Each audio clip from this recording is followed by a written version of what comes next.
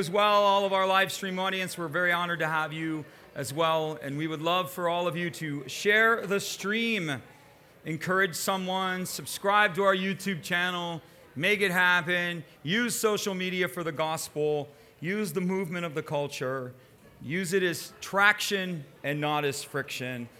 A lot of times believers think that social media, and they get irritated and agitated by the social media, so rather than getting irritated and agitated by it, use it for something good. Turn friction into traction. So we're doing the Gospel of John, and so we're going to finish up John chapter 7 today.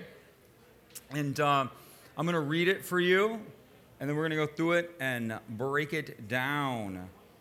So on the last day, John chapter 7, verse 37, if you're looking for where I'm at, on the last day of the festival or of the feast, Jesus stood up and said in a loud voice, "Let anyone who is thirsty come to me and drink. For whoever believes in me, as the scripture has said, out of their bellies shall flow rivers of living water, or from within them, or through them will flow rivers of living water." By this he meant, this he spoke of by the Holy Spirit, whom those who believed were later to receive. For up until this point, the Holy Spirit had not been given, since Jesus had not been glorified. Phoenix, would you bring me a water? Since you're just perusing through my eyesight right there. Phoenix rising. Still others asked, "How can this be the Messiah?" So some said, "Oh, thank you so much." All right. So some said, "This is the Messiah." Others said, "Surely this is the prophet." Still others said, "How can the Messiah come from Galilee? Does not the scripture say that the Messiah comes from David's descendants and from Bethlehem and the town where David lived?" Thus the people were divided because of Jesus, right? We think Jesus is the great reconciler.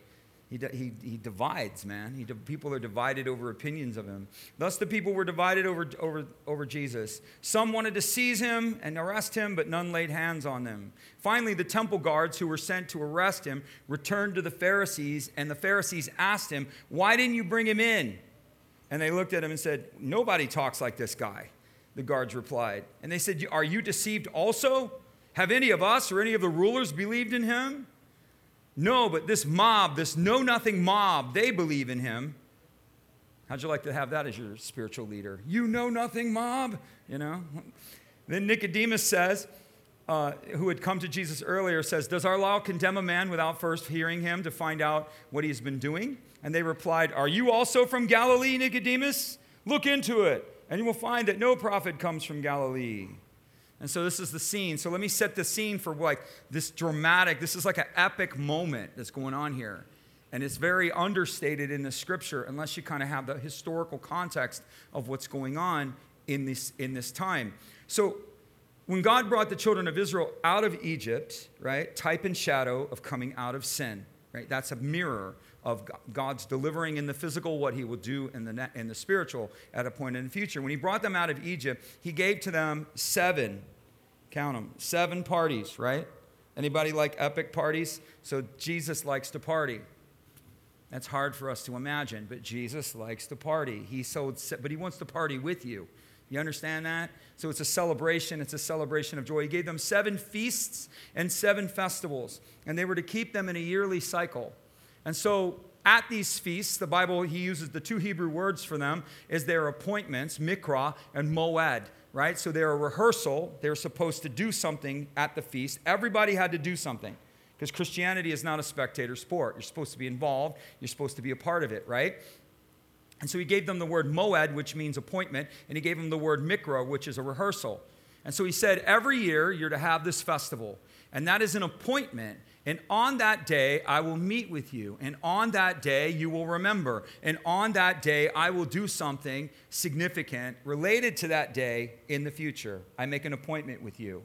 And in order for you to understand this, and in order for you to remember this, and in order for you to see the significance of what I'm going to do on this day, I'm going to give you some things, and you're going to rehearse them. And you're going to do these year in, year out, generation by generation. So every feast had inbuilt into it these different, I don't want to call them rituals, but they were rehearsals. One of the easiest ones for most of us to understand is Passover. So Passover they came out of Egypt by the blood of the lamb. So the story, I'm not going to build that story, but the idea of Passover was God gave them a feast of Passover. I start getting all these things I want to say on Passover, but I'm not going to. And so God gave them a feast of Passover, and he told them, every family is to take a lamb, right? So here's how it looks. Anybody got small kids? Anybody here, right? Anybody got small kids who like animals? All right, so try this one on. Every family, you could be single, didn't matter, but every person or every family was to take a lamb. The Feast of Passover was to go on it went on for a week, but they would arrive early, but they were to take this lamb, they were to keep it in the house at least 3 days. So you'd bring in Larry the lamb. Your family's around, the kids, the grandkids, everybody's, oh, Larry, you're so cute, Larry, woo, we love you, Larry. Petting Larry the lamb, feeding Larry the lamb carrots and lettuce. Oh, good, Daddy, can we keep him? And Dad's like, yeah, for about 3 days we can keep him, that's about it. So at the end of the appointed time, the family was to bond to the lamb. At the end of this time, they were to take the lamb, the father was to take the lamb to the Temple Mount, present the lamb to the priest, and the whole family, ready, was to watch the priest slay the lamb. Yeah, all your kids had to stand there and watch the priest slay the lamb. And the father was to explain to the children that this is for our sin and for our separation, someone must die. For our sin and for our separation, someone must pay the price. And so this understanding was embedded into them that it was through the blood of the atoning lamb that we were delivered from Egypt. It is through the blood of the atoning lamb that we will be delivered in the future. And you see John the Baptist, right? Again, a son of a priest, prophet, but he was a son of a priest. And you see John the Baptist, as soon as he see Jesus, he said, behold the what? Yeah, who does what? Takes away the sin of the world. Not sins, sin, singular, which is another story for another day. But he takes away the sin of the world. And so they understood the language of the Lamb of God. They understood the significance of the Lamb of God past. They understood the significance of the Lamb of God present. And they understood the significance of the Lamb of God future. And so the whole family would have to watch this, and it would be embedded in them. If you're a child, you're about 5 years old, you watch that lamb, they take that lamb, they bind it, they hang it upside down, and they pierce its neck with a flint knife. So it's called a kosher kill. So the lamb would be upside down, just kind of hanging there, And then they take a knife, the flint knife, they put a bowl underneath it, and they take a flint knife, and they just would pierce the jugular, and the lamb would slowly bleed out. So the lamb wasn't killed in a brutal way, wasn't traumatizing. The lamb would just essentially go to sleep, right? It was a kosher kill. That's how they would do it. But the family would have to watch, and then they would have to watch the priest present the blood on the altar, and all of these different things would go on. Then the priest would cut the lamb up, and they'd go home, and they'd have lamb chops later that night. And so the whole family would be gathered around, and they'd be eating Larry the lamb, right? They'd have to consume the lamb. They'd have to take the lamb into them, right? The lamb had to become a part of them. Right? So they would have the meal, and at the meal they would have a Seder, and a Seder is basically a meal with a story. And so they would be eating the meal, and in the meal there would be a story. They would be telling the story around these different parts of the Seder. And so it was to enforce into them remembrance. We learn through hearing, we learn through seeing, and we learn through doing, don't we? Right? And that included all of them. I saw that lamb get killed. I'll never forget that. And they would have to do it year in and year out. Then on one significant Passover, Jesus was crucified. He wasn't crucified on Easter. I know this blows away. Jesus didn't die on Easter. No, he died on Passover, right? So long story there. I shouldn't even open up that can of worms. But nonetheless, he was crucified on Passover. He fulfilled Passover to the day. So he fulfilled that feast. And so of these 7 feasts that God gave, 4 of them have been fulfilled. The Lord has fulfilled 4 of them, including Passover.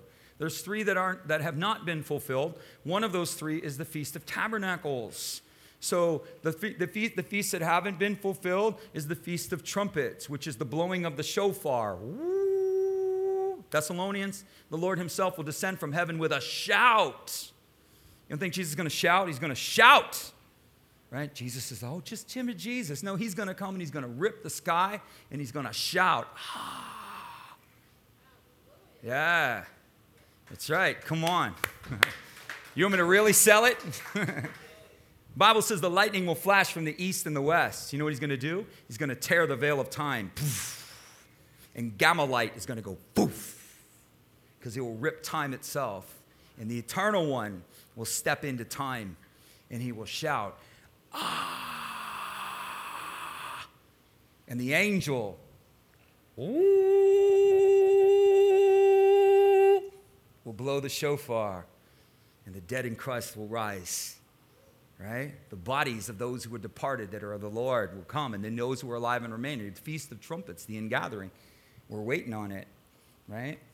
Then the following that is the Day of Atonement. It's the reconciliation for the sins of Israel. Israel rejected their Messiah. The Lord will give them another opportunity to repent. Zechariah says, they will look upon me whom they have pierced, and they will mourn for one who has lost a son. That's what he said. He's going to give him another shot. You know, he's going to give you another shot. It's like, okay, you guys rejected me. How about now? How about now? Right? And the Bible says that they still will reject him. You know, unfathomably, if that's possible, they still will. Not all, but some will, but most will. And then lastly is the Feast of Tabernacles, which is this feast. And so that's Revelation 21. The tabernacle of God will be with men. The Lord will come in glory. He will establish a kingdom upon the earth. He will establish his throne upon the earth. We will rule and reign with him for 1,000 years. It's called the millennial reign. If you're not familiar with that, you're not going to be just strumming on a harp floating on a cloud. What you do in this life for him will echo in that eternal world. You will be given positions. You will be given authority. You will be given rulership according to the stewardship that you practiced in this life towards him. Everybody's get something. You're all going to have peace. You're all going to get your little, the Bible says everybody gets a fig tree. You know, everybody gets something. But there are levels of reward. That's a fact. That's an absolute fact. We're all rewarded equally, but we're endowed with greater things based upon that which we have done for him.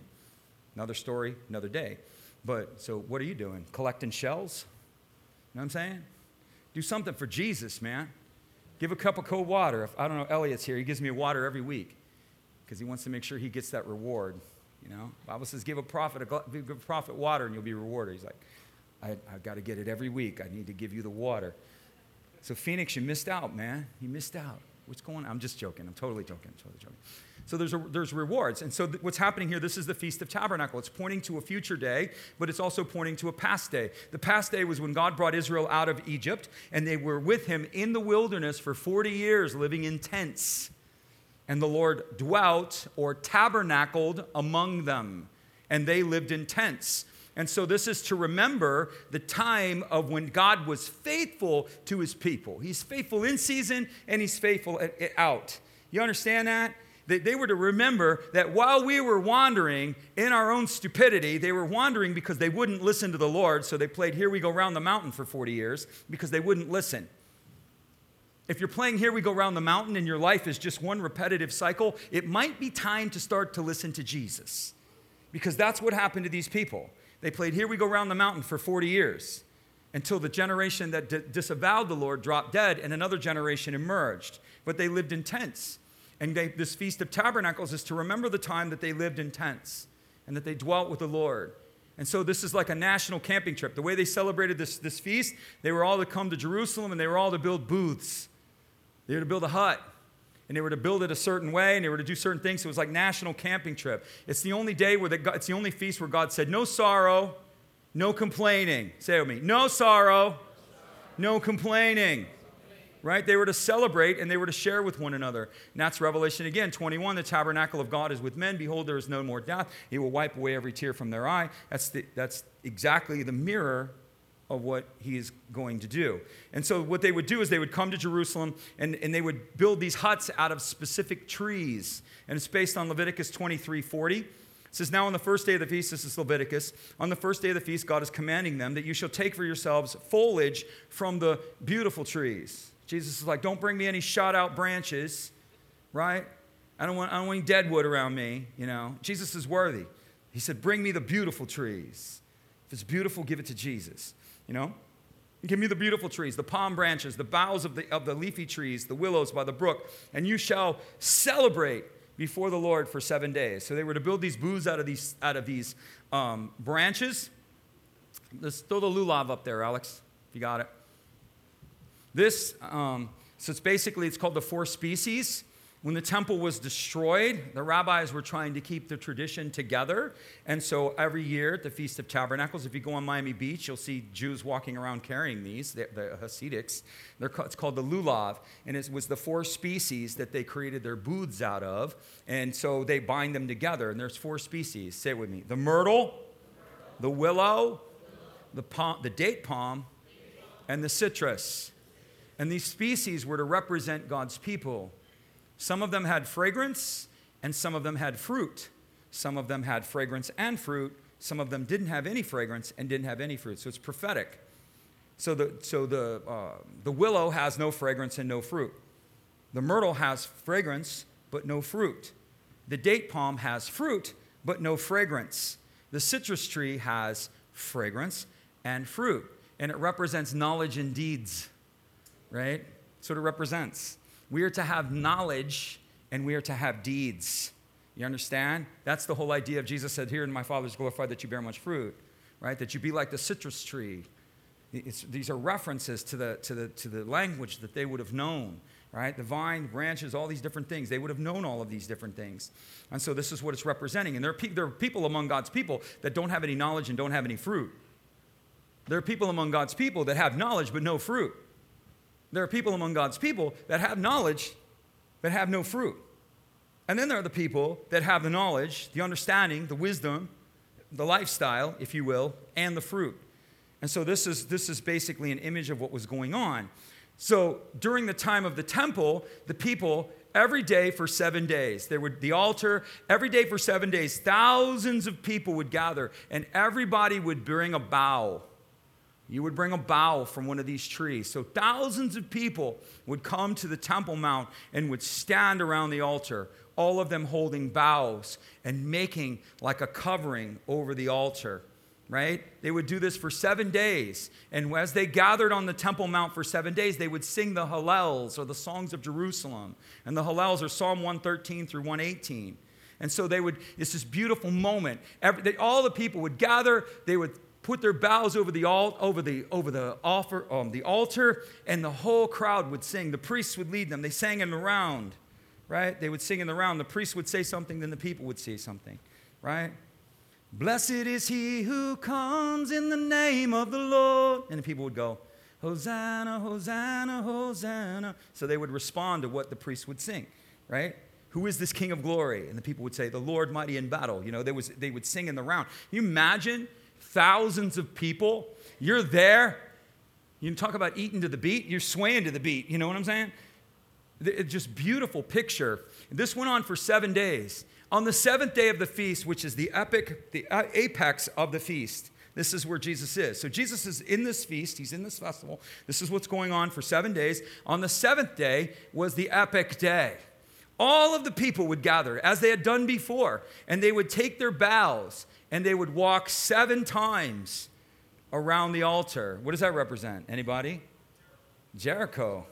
He brought them out, and he brought them in. So it was a memorial that the Lord does not just bring us out, he brings us in. It was a memorial of their breakthrough, right? So they're walking around the altar 7 times, and they're singing.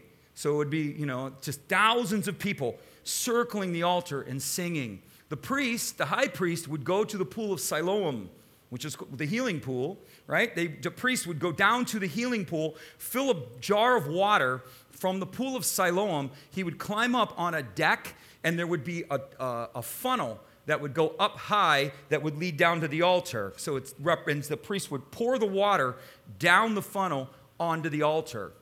The funnel was made of silver. It's all prophetic, people. Silver is righteousness. The water came down from heaven. And how many times did Jesus reference, I came down, I came down, I came down. And so as the priest is pouring the water down the altar and the altar flows over, the people were all to recite this verse. They were to recite Isaiah chapter 12. And they would recite it in unison. Surely God is my salvation. So the water's pouring, and the people begin to speak the words of the prophet. I will trust and I will not be afraid. It is the Lord himself. He is my strength. He is my defense. Declarative, there you are. He has become my salvation. Another declaration. With joy, we draw water from the wells of your salvation. So there's the water connection, right? In that day you will say, give praise to the Lord, proclaim his name, make his name known among the nations. So there's all nations were gathered in this place. And proclaim his name, for he is exalted. Everybody say it with me. Sing to the Lord. There you go. I'm going to help you out. For he has done glorious things. Let it be known in all the world. Everybody say this with me. Shout to the Lord. Yeah, Shout aloud and sing for joy, you people of Zion. For great is the Holy One of Israel among us. It's at this moment Jesus steps up and he gives his own hallel. You know what a hallel is? It's a shout. Jesus goes, ho! If anyone thirsts, come to me. If anyone believes in me, I will give you the river of living water.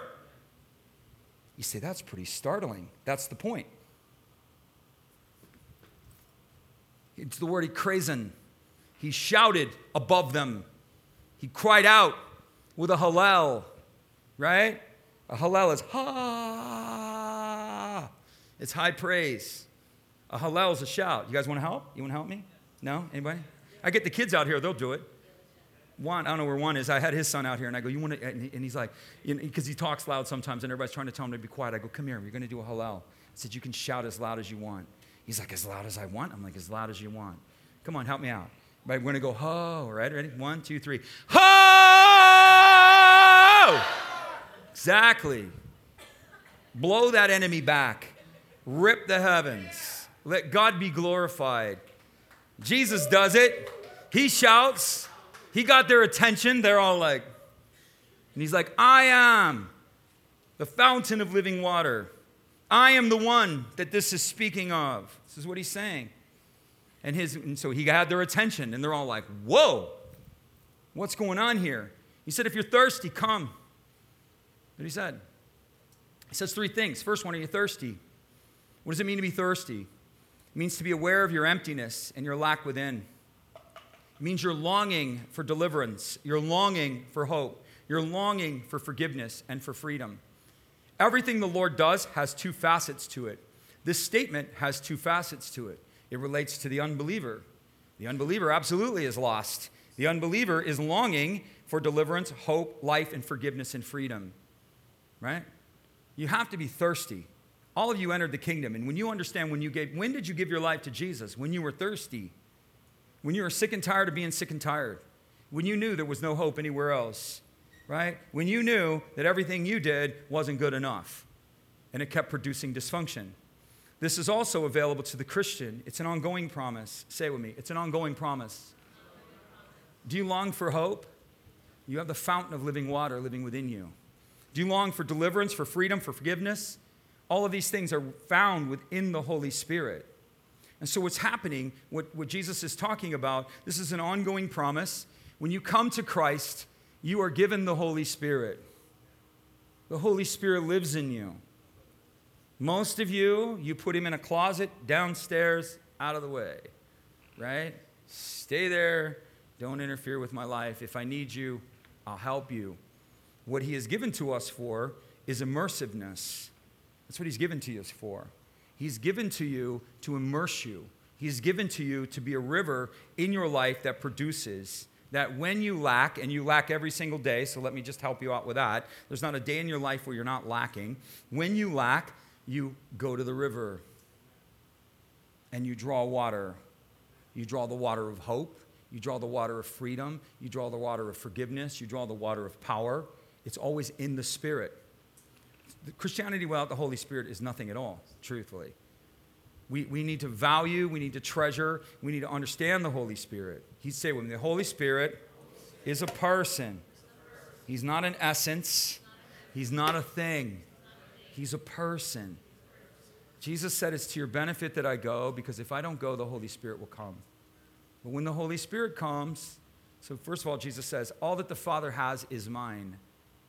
Right? So he's resurrected, and he said, everything that I have, everything the Father has, he's given to me. The Holy Spirit, when he comes, is going to take from what is mine and manifest it to you. You understand that? So what is it that Jesus has? all that's of the Father, right? He came as us in order to win for us all that was of the Father, right? That's how this works. And that the only way that everything Jesus has, or the only way this kingdom manifests, is through the Holy Spirit. You will not bring forth the kingdom through verses, through all those things are necessary, but the active presence and power of the Holy Spirit is what brings forth the kingdom. The Holy Spirit takes from what is mine. He didn't say, you will take from what is mine. You'd have to do it. The Holy Spirit will give it to you because it's yours, but you have to partner with the Holy Spirit. You say, I don't know what I'm doing. Good luck. And so I would say to that, you need to say with me, practice the presence. We are worshipers where? In what? Spirit and truth. This the Father seeks. Is this not what he said? What kind of worshipers is Jesus looking for? Is the Father looking for? Doctrine? No. Doctrine's important. Theology? No. Theology is important. These things are important, but that is not the main element. It's spirit. Spirit gives life. The letter kills, but the Spirit gives life. It's not spirit without the Word or the Word without the Spirit. It's both, but you have to have the Spirit. You have to. And so we need to worship in spirit and truth. And so this is how this works. You have to learn to practice the presence of the Holy Spirit daily, if necessary, at least weekly. That's why it's important to come to church, because some of you don't practice the presence at all during the week. So at least you're getting one day in, okay? Right? That's important. But you need to practice this presence all the time. You need to become a worshiper. You need to learn. The Bible says, walk in the Spirit, and you will not fulfill the selfish desires of the flesh. Selfish desire is what it's talking about. When you're in the Spirit, you're a different person. Can I get a witness? Anybody? Right? I say it like this. I like me when I'm in the Spirit. Right? When I'm not in the Spirit, I don't like myself too much. You know what I'm saying? I don't like, my attitude. Sometimes I don't like my decision making. But when I'm in the Spirit, I'm like, wow. It is great. And you know what else happens when I'm in the Spirit? I like everybody else. I don't want to hit anybody with my car. That's amazing. So you're in the Spirit and you become another person. The true you of who you are eternally is in the Spirit. When you're out of the Spirit, that's the old you. That's the old you. You can make the old you religious, but the old you is still going to be dysfunctional. Right? You get in the Spirit and you're like, whoa. I'm a different person. I'm a genius. Yeah, you start thinking you're a genius. That's one of the things that happens because you have the mind of Christ. You start getting these insights, these revelations, these understanding. You start talking to people and you're giving them counsel. And you're like, man, give me a pen. I need to write that down. And then you start walking around like, I've got so much counsel. Then the next day you're not in the Spirit. And you're like, what did I say? What did I say? I can't even remember what I said. In the Spirit. We're to live in and from the Spirit. So we have to learn to practice the presence. It comes through honor, A. It comes through worship, B. Right? It comes through yieldedness and submission. It's a constant, consistent communion with the presence and the person of Jesus and the person and the presence of the Holy Spirit. It's all honor. It's how it is. And you get in the Spirit and you yield to Him. And you let Him do His thing. Lord, I give you my day. Guide me this day. You can access wisdom in the Spirit. You can access power in the Spirit. You can access strength in the Spirit. You can access peace and shalom, overflowing blessing. Some of you don't know what to do. Get in the Spirit, man. Let the Lord counsel you. Get out of your fear. Get out of your struggle. Get out of all the machinations of life that you create. Here's why people don't like going in the Spirit. Most Christians don't. Or they don't really understand the dimension of what the Holy Spirit actually is and what He brings. So here's what we do. This is what we think. So we have two extremes. So I'm going to take you to the two extremes, and I'm going to try to show you the balance in the middle. First extreme is people, when they get in the Spirit, they're just like, woo! Oh! Woo! Or some version of that, right? It's like a circus, Ringling Brothers, Barnum and Bailey circus, whoa! And everybody's just whipped around, and that's their consistent and constant experience in the Spirit. Every time they try to activate the anointing or something, they start weirding out. I'm all in on connection and and grooving with the groove. I'm all in on that. But you need to learn. Say with me, hold the anointing. I come from a church that was very powerful in the Spirit, and they would grab me. Stand up right here. I'm gonna grab you. You helped me out last week. Now you're going to help me out, and I'm really going to give it to you, right? So they would do this. You'd be like, people would be being prayed for, and the pastor would go like this. Hold the anointing. And he'd move right down the line. If you can't learn, thank you. If you can't learn to hold the anointing, you will never move in the anointing. You'll never move in the anointing if you can't learn to move if you can't learn to hold it. Open up and learn. You know, I have power resonating in me many times, and I'm not like, whoo, whoo, whoo, whoo, whoo, whoo, whoo, whoo. And I have power going zzz. I have radiating, resonating power flowing through me, and I'm not tripping. Do you know why? Because I was taught to hold the anointing. Because I cannot minister the anointing if I don't know how to hold it. You understand that? The spirit of the prophet is what? Subject to the prophet. In other words, I can hold the anointing. You got me? And that's how you accelerate in power. And that's how you grow in power. And you begin to do that. And I just begin to radiate in power. And I begin to push, push, push, push, push. More, Lord, more. We weird out and we want to go into a trance for 5 days. That's one extreme. And everybody likes, ooh, you know. And I'm not trying to critique it, but what I am saying is if you have that encounter and it's at the level that you say you're experiencing, you better get up and change the world. Right?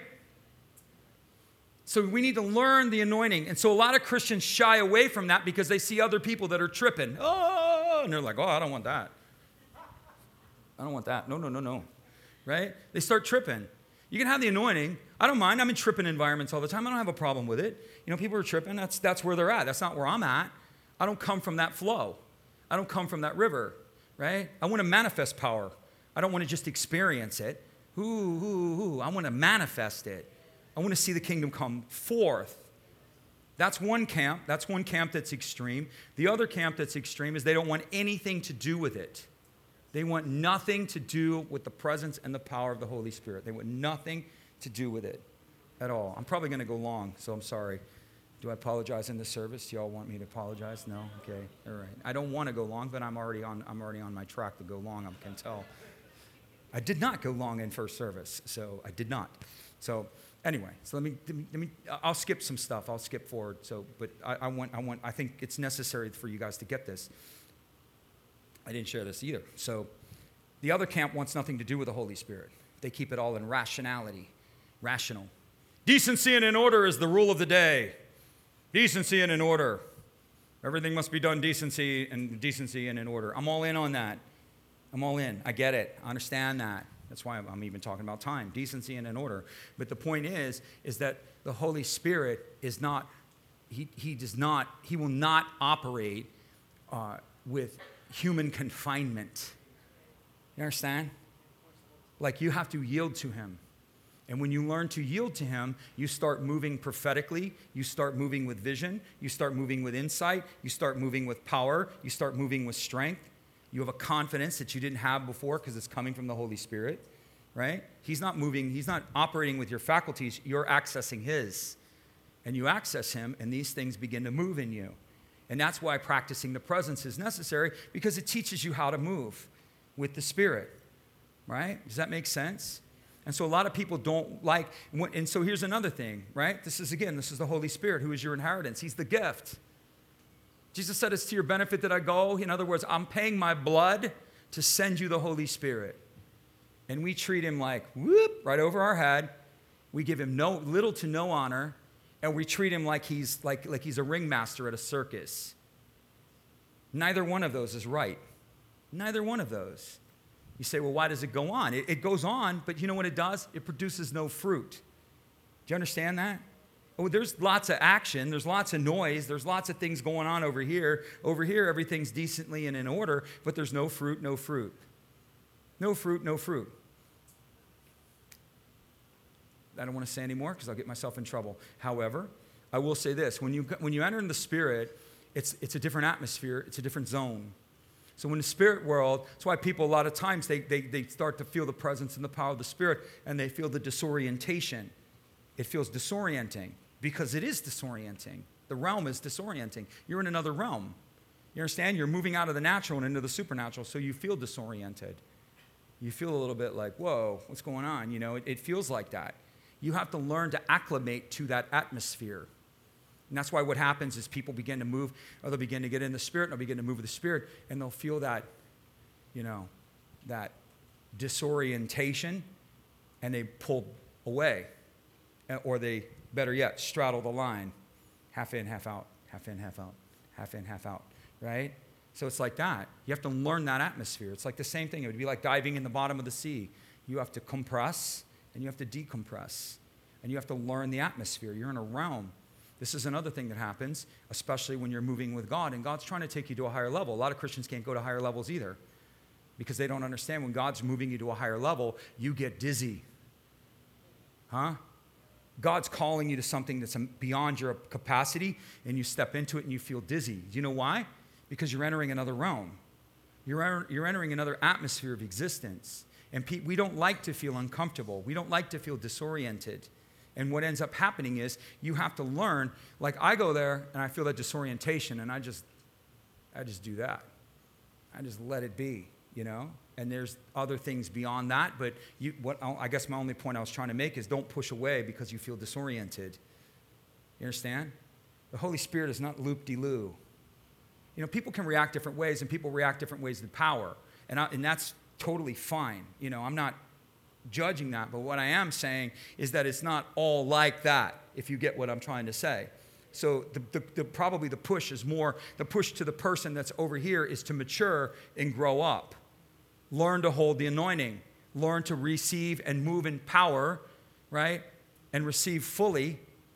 Learn to not just be someone who's impacted or experiences the Holy Spirit, but learn to someone who learns to grow in the Holy Spirit and learns to become a steward of that realm. That's the voice. The voice over here is don't be averse to the Holy Spirit just because you see craziness and chaos. I've been in both camps, so I can speak to this.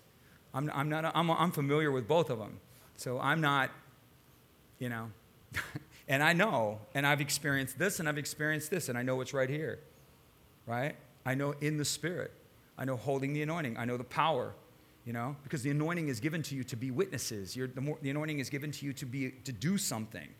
The anointing is an equipping power to do something, not just experience God and roll around on a carpet for 4 days. And that's good from time to time. You know what I'm saying? You want to lay out, good once or twice a year, experience the Holy Spirit and just roll around and laugh on the floor, for 3 or 4 days. Okay, whatever, cool. Let the joy of the Lord be your strength, to go for it. But you can't live there. You know what I mean? You want to have a party with Jesus? Go for it. But get up and do something. So he says, drink. Are you thirsty? So Christian, this is where you can't go a day without water, can you? You can go 3 days without water and you're going to start dropping dead, but I can't basically go 2 or 3 hours without water. I drink a lot of water, and you get thirsty. And this thirst means that we need the Holy Spirit. We need the Spirit of God. And so a lot of times people think that they're separated, and I'll just use myself as an example. This is stuff the Lord's taught me. Be complaining. Oh, Lord, and he's like, Kevin, I've given you a water. I've given you a well. Drop the bucket. You're complaining to me about something that I've already given you. Delegated power, delegated authority. You have a well, Kevin. Drop the bucket in the well. Get into the Spirit, and you're going to see that there's water there for you. And lo and behold, there's always water there for me. That's what happens when we ask for the Holy Spirit. He comes immediately. And he's happy. One of the fruits of the Spirit is joy, right? Joy comes into you. Part of that joy is for other people, but part of that joy is because he's stoked to be with you. You imagine that? He's so excited to be with you. You ask him, and he comes immediately. Nobody loves you like Jesus, man. Nobody. He comes immediately. Does your wife come every time you call? My wife doesn't come every time I call. And I'd like to go on record to say that I don't come every time she calls. She'd be like, did you hear me? And I'm like, yeah, but I was in the other room. She's like, but you didn't hear me. You didn't come when I called you. I'm like, I was doing something.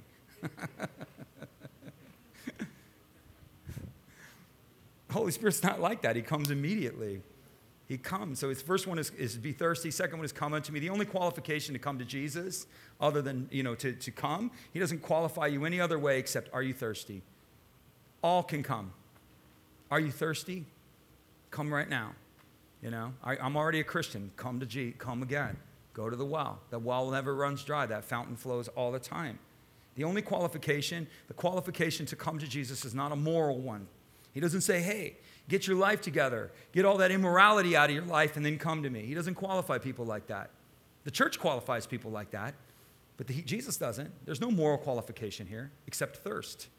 There's no religious qualification. Go through all of these steps and make sure that you get all these things right. Check all the boxes that the religion will tell you, and then you can come to me. Make sure you're good. He doesn't say, give me a list of good works, and then you can come to me. He doesn't say that at all. He just says, do you recognize your need? And come on down. Are you empty? Are you hurting? Are you alone? Are you fearful? Are you whatever it is? Are you weak? Are you confused? Are you uncertain? That goes to the believer and the unbeliever. You have access to that, Christian. You don't have to stay in those states. You don't have to stay in these states of anxiety and all these different things. You don't have to stay there. The only one who builds that camp is you.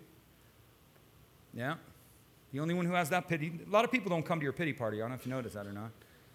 I sent out a lot of invitations to my pity parties, and I had very few responses. I'm having a pity party, guys. Come on. Oh, no, I'm having a pity party of my own. Everybody else was having their pity party. So. He says, I'll give you living water. It's the Greek word zoe. It means life within life. The life that Jesus gives is zoe life. It is a life you can get nowhere else. You can't get this life anywhere else. You can't get it.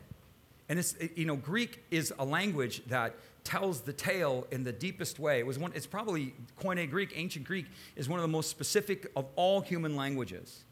It's extremely specific. They have 4 words for love. We got 1. I love ice cream, I love hot dogs, I love my wife, I love my car, We got 1 word. I love you all, We have 1 word, they have 4. And so when it gives us this word zoe, it's a word that means life within life. It means animated life. Isn't that what we want? Don't you want animated life? Don't you want to feel alive? You know what I mean? Don't you want to feel vibrant? Life within life. It's in the Spirit, man.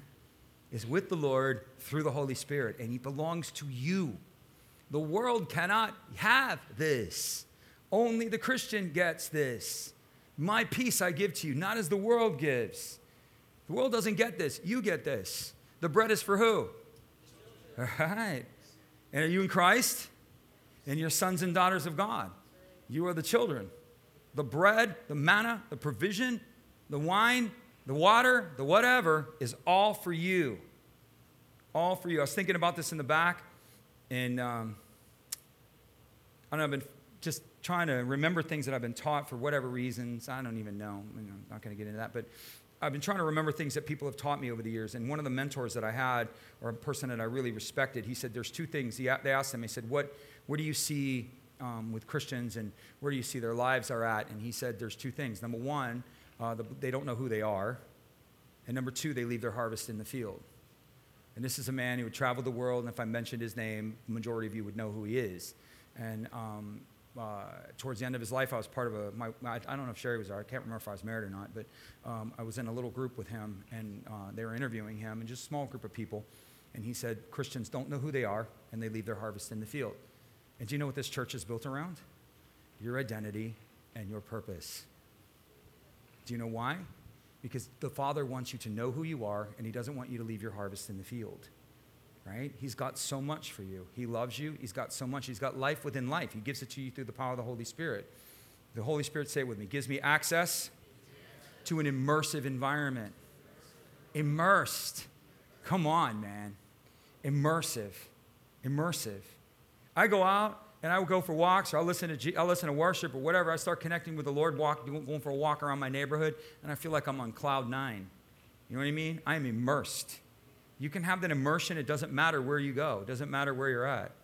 This lady had a crazy dog. I laid my hands on the dog. She's like, Pastor, would you pray for my dog? I start praying for my dog. The dog's looking at me. Like I'm laying my hand on it, and the dog's looking at me like, She's like, he won't bite. He's just really messed up. And I'm like, okay. And so I started praying for him. And I have stories off that too. But I laid hands on the dog, and I was just going, I don't forget his name, Fifi or Fufu, or I don't know, some weird name. And so I'm laying my hands on the dog, and I just start releasing the anointing. I didn't even say anything. And as I'm laying there, and I just have my hand on the dog's head, and I'm just releasing the anointing, the dog lifts his head out of like its owner's shoulder and starts licking my hand. I'm like, oh, Fufu likes the anointing, huh? It's like it's that the dog experienced the feeling the power. The dog starts feeling the power. And they feel the resonance, They feel the power of God moving into them. And they feel the love. And they start licking their hand. I'll give you a quick story. There's a dog. I have a picture of this dog. One of the people here is from Mexico. And her sister still lives in Mexico. And she found an abandoned dog on the road. This dog, she thought the dog was dead. It was covered with ants. And so her sister, being compassionate, saw that the dog was still alive. She took the dog home, cleaned the dog up, right? Can you imagine? I don't think I got that much compassion. I'd be like, I don't know, man. I'd probably call somebody, like, stretch your hands towards the pastor, pray for his compassion. But anyway, she took the dog home. She cleaned the dog up. She fed the dog, got the dog back to health. And the dog, of course, is very loyal to her. And the dog would growl and be aggressive at everyone around him. And so she went down there to visit her sister, and the dog was really aggressive towards her husband, like, like biting at him all the time. And so it's Selena. And so Selena laid her hands on the dog, and she tells me the story. And she said, Father, in the name of Jesus, I just ask you to restore this dog, this animal's identity as a dog, right? And it was some prayer about, because the dog had been through trauma. So she started praying over the trauma of the animal. Right? You're like, you pray for animals? Yep. She did. She prayed for the dog, and that the trauma of the dog would come off, and that this dog's identity as a dog would be restored. And she sent me a picture of this dog, and this dog is like now the most loving thing in the world. He's like laying on a blanket, and it almost looks like he's smiling, and he loves everybody now. There he is. There he is. That's him right there. Yeah. Told you I had a picture somewhere. Good job, Alex. High five on that. Yeah, see? His name, I don't know what his name is. I can't remember his name, but that's the dog. Crazy, right? Power of the Spirit. He comes give life within life, restoration. And if he can, listen, if Jesus can heal a dog, you don't think he can heal you? Really? Does that dog, you know what I mean? It's like if his eye's on the sparrow, he's not watching you. Fear not, little ones, you're worth more than many sparrows. Many sparrows. He'll take care of you. By this he meant by the Spirit of those who are about to receive him. So I'm going to share this with you. Right? And I'm going to close, right? I'm right there. I'm right in the pocket. I'm ready, happy. Oh, I still got 7 minutes by Shelley's clock, but I'm going to clear it. I'm going to make that. It's not Shelley's clock. It's Elevate's clock. So anyway. John talks a lot about the Holy Spirit. Probably 30% of the book of John is about the Holy Spirit. And so I try to think about this sometimes, and I look at the gospel writers and these people as being around Jesus and the way that they wrote their gospels and kind of the angles that they wrote them from. Like what they must have seen or understood. So you got Matthew, right? You see Matthew's hanging out with Jesus, and to Matthew, everything was prophetic. Everything Jesus did, Matthew's like, this is prophetic. This was done to fulfill this. Jesus is something else. This was prophetic. This was done to fulfill this. So there you got Matthew. Matthew's seeing everything that Jesus does as a fulfillment of prophecy. You got Mark, right? Mark, there are more healings and more deliverances in the book of Mark than any other one. Mark's like, where are the sick people and the demons at? Let's go, That's Mark. He's just dropping the hammer, man. Healing and power. Healing and deliverance. Mark. And you got Luke. Luke's like this. Luke's like the encounter guy. Luke's like, it was beautiful, man. There were angels and people were singing. It was beautiful. Prodigals came home. Samaritans were healing people. It's just beautiful, man. It's just beautiful. That's Luke. John, because I think he talks so much about the Holy Spirit and he talks a lot about water, John's kind of like, man, it was like, what's it like to be with Jesus, John? It was like just this flowing river of water, man. It was just like water everywhere. Water, So John is just this guy who just connected and what he received from the Lord and what he got out of that encounter or that experience of being with God was this understanding of this connectedness. John speaks more about the Holy Spirit than anybody other than Paul, and he still beats Paul. I think Paul's got 2 or 3 chapters in the book of Corinthians, and John's probably got 4 at least in this gospel. So nobody spoke more about the Holy Spirit than John. It says, by this he meant of the Spirit. The Holy Spirit is experiential. Say it with me. The Holy Spirit is experiential. In the Spirit, I can receive fire. I can receive power, strength, life. This is another aspect of him. It's neutral. Just say neutral, which is just a sense of peace and well-being, right? Faith right? Which is an enduring confidence. You just know this is going to work out. You don't know how. You don't know where. Doesn't seem like it's going to work out. Everybody's telling you it's not going to work out, but you're just like, well, I just know this is going to work out. You receive faith. Freedom, right? Say with me, freedom, right? You're just free. You just feel free. You're just like, I just feel like I want to dance. You know what I'm saying? I just feel like, you feel freedom, right? Where the Spirit of the Lord is, there is, right? Flowing water. This is what John described. Flowing water, rivers of power, rivers of truth, and waves. It's one of the ways the Holy Spirit moves is in waves. I'm feeling a wave right now. Feeling waves. He moves in waves. So when you're experiencing the Holy Spirit, and some of you will because you're in this church, it's like you're going to worship and you'll start feeling a wave. Don't shy away from the wave. Surf the wave, man. Let the wave come over you. Waves. So let this presence of God come into you. And once you understand his presence, then you begin to learn the person and you begin to learn the promises within the presence. Somebody needs to write that down. That was really good. So once you understand the presence, you learn the person, and then you understand the promises. But it begins by understanding the presence because you have to acclimate. Then you begin to understand who the person of the Holy Spirit is, right? You begin to understand his nature, his voice, his will, his ways. You begin to understand that. Then you begin to understand the promises. And there are promises that are accessible only in the Spirit. Yeah. They're in Christ Jesus, in heavenly places, the Bible says. You have an inheritance in Christ Jesus, in the heavenly places. All things that pertain to life and godliness are yours. Let's just say that.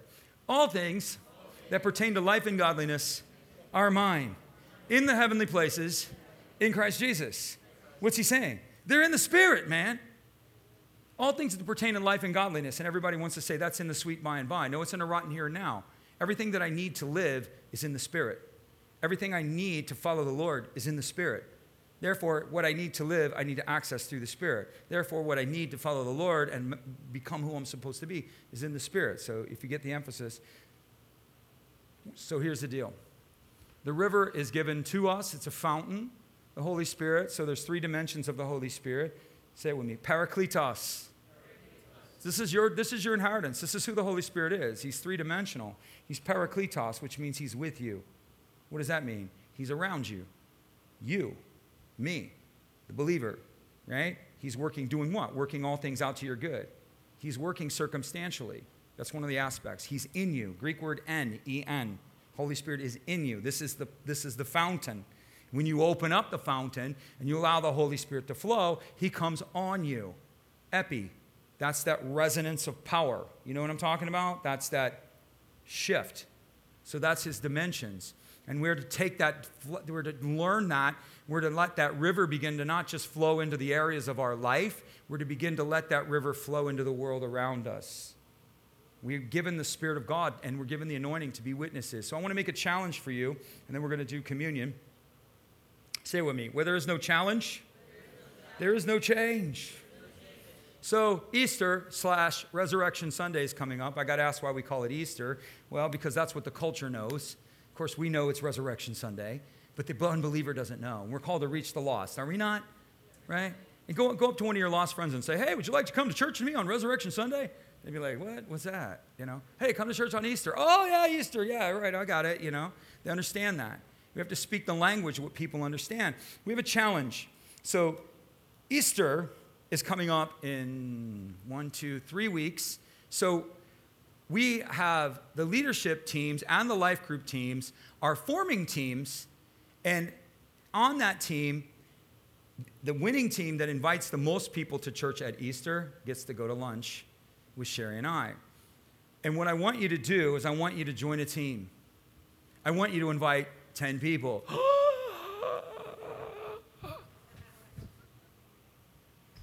If you invite 10 people, you've done more evangelism than most Christians will do in a lifetime.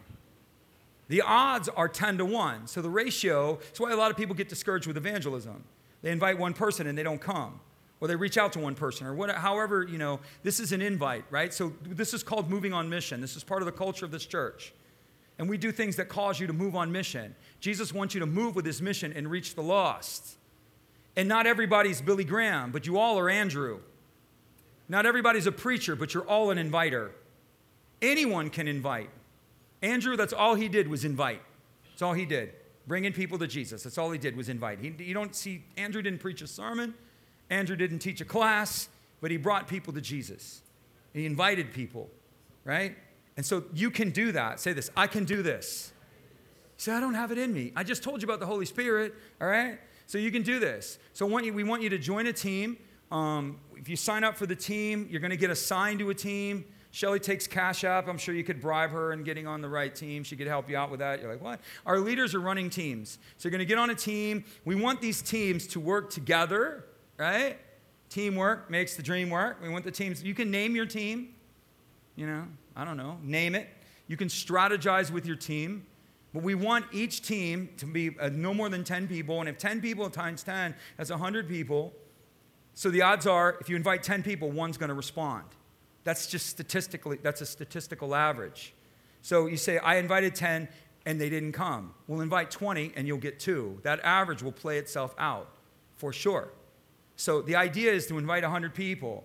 Why are we doing that? Because people need Jesus, ladies and gentlemen. And the number one day when people are willing to come to church, right? So let me just blast some of your theories. People say, well, we should go out and street evangelize. Yeah, but that's not everybody. People come to Christ on the arms of a loving friend. That's the truth. And the church gives birth to more sons and daughters than any individual does on the street. This is a network. You go out by yourself, you're fishing with a pole. You work with a group, you work with a team, you work with a church, you're fishing with a net. Big deal, right? Jesus wants us to reach people. Go to the highways and the byways and compel them to come in. It's a command. That's an emphatic imperative, which means he's not asking you. He's commanding you. Go and do what I said. Don't bury it. Don't be embarrassed. Oh, I'm embarrassed. Are you embarrassed about Jesus? Really? You need to smack yourself around a little bit. If you're embarrassed about Jesus, come on. Really? You need to grab yourself and shake yourself and tell yourself to get over it. Anyone can invite. What are you looking for? Well, you're looking working as teams, and there are people in your life that have stress, right? So it looks like this. I'm going to be quick, right? Looks like tragedy, trial, and transition. What's tragedy? These are people who are thirsty. Tragedy is basically hurting people, right? Their boyfriend just broke up with them. Their girlfriend just broke up with them. They need Jesus. Say, that seems so petty. Really? Let your heart get put in a blender and somebody hit frappe and see how you do. That doesn't work very well, right? So you're looking for the hurting people. There are people that are hurting. They've experienced the loss. They've experienced pain. Those people are open. Doesn't mean they're totally going to respond, but they're open. People that are under trial or stress. People that are heavily stressed out. They have circumstances that they can't deal with and they can't control, and everything just feels the pressure's on and they don't know what to do. Jesus does. Transition, which is people that are searching, people that are new to the area, people that are new to the people around you. You're the only Jesus most people will ever encounter. I don't know if you're aware of that. Yeah? You're the only one. And so you need to be willing to reach. I told first service, if you go to Starbucks every day, just throw a card in the Starbucks window every day. Here, you know? I don't want to say anything. I was going to say something, but I will not. Invite people. Find your groups, invite people. Do whatever you got to do. Are you down for this? You guys are staring at me like, I don't know, this is taking me out of my comfort zone. Exactly. Out of your comfort zone. What do? You pray, right? You're going to pray. When you pray, God's going to show you, who do I invite? Believe me, if you start asking the Lord who you're supposed to invite, and you say, okay, in the next 3 weeks, I need to invite 10 people. That's 3 people a week. I think you can handle that, right? Like to invite you to Easter service. I don't know. Who are your friends? Here's what it is. Say, pray with them. Or pray for them. Rule 2, pick them up. Right. Don't leave them hanging. Offer to pick them up. Carpool them, right? Go pick them up. Don't leave people with excuses. So you're going to pray. God's going to show you. You're going to say, hey, do you need a ride? I'll come get you. I got you. I'm going to come get you. So pick them up. And then the third thing is, ready? Pay for their lunch. Nobody's going to answer me on that one. Pay for their lunch. Take them to lunch. This is how you win friends and influence people for Jesus. You're going to pray. God's going to show you. You're going to say, boom, hey, I'll come get you. I'll pick you up, blah, blah, blah. And then you're going to bring them, right? You're gonna pick them up, and then you're gonna take them out to lunch afterwards. Some of your friends will come to lunch, will come just because you've never taken them, or you never bought anything for them. They're gonna look at you and go, "You're gonna take me to lunch? Well, I think I'm gonna go just so you can pay for my lunch, Fish and chips, whatever it takes." You understand? Jesus wants people to know him. He wants people to come to him. And so what we're doing on Easter, say it with me, ready? Supernatural Sunday. Yeah. We're doing experience the power of the resurrection. So we're not going to teach I'm going to teach a small part of the resurrection, and we get the ministry team, and we're going to do supernatural ministry. We're going to pray for people. We're going to lay hands on people. We're going to give prophetic word. We're going to demonstrate the power of the resurrection. Oh, you should be excited about that, people. Yeah. So we want to do an Easter like no other, right? We're doing power. Same Spirit that raised Christ from the dead dwells in you. He will give life and animate your mortal bodies. So we're working it out, but that's our pitch. We're going to have flyers next week. Flyers will be picked up tomorrow. We'll have flyers. Everybody say it with me. Sign up for a team. Yes. Say, it's not my thing, but it's Jesus' thing, so I'm going to do it. There you go. Say it with me. No excuses. Don't punk out. Right. No punking out. Go big. Go home. Whatever. We're going to go big. Okay? So I want to challenge you with that. Go to the highways. And so right now we're going to make a quick transition. We're going to do communion. So do we have music? And Jody's gone. So they're going to play some music. And what I want you to do, if you would please, is make your way up and around and grab grab one of the communion elements. Thank you so much, Greg. And then bring it back to your seat with you, and we'll take it together.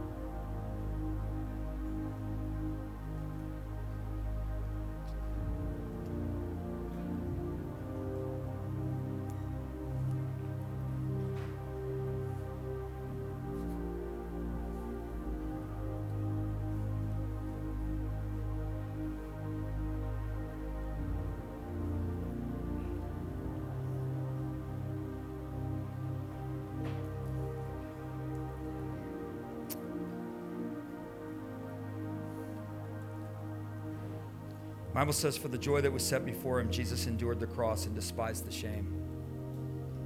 Here's joy. Someone would ask Jesus, how much do you love me? He said, this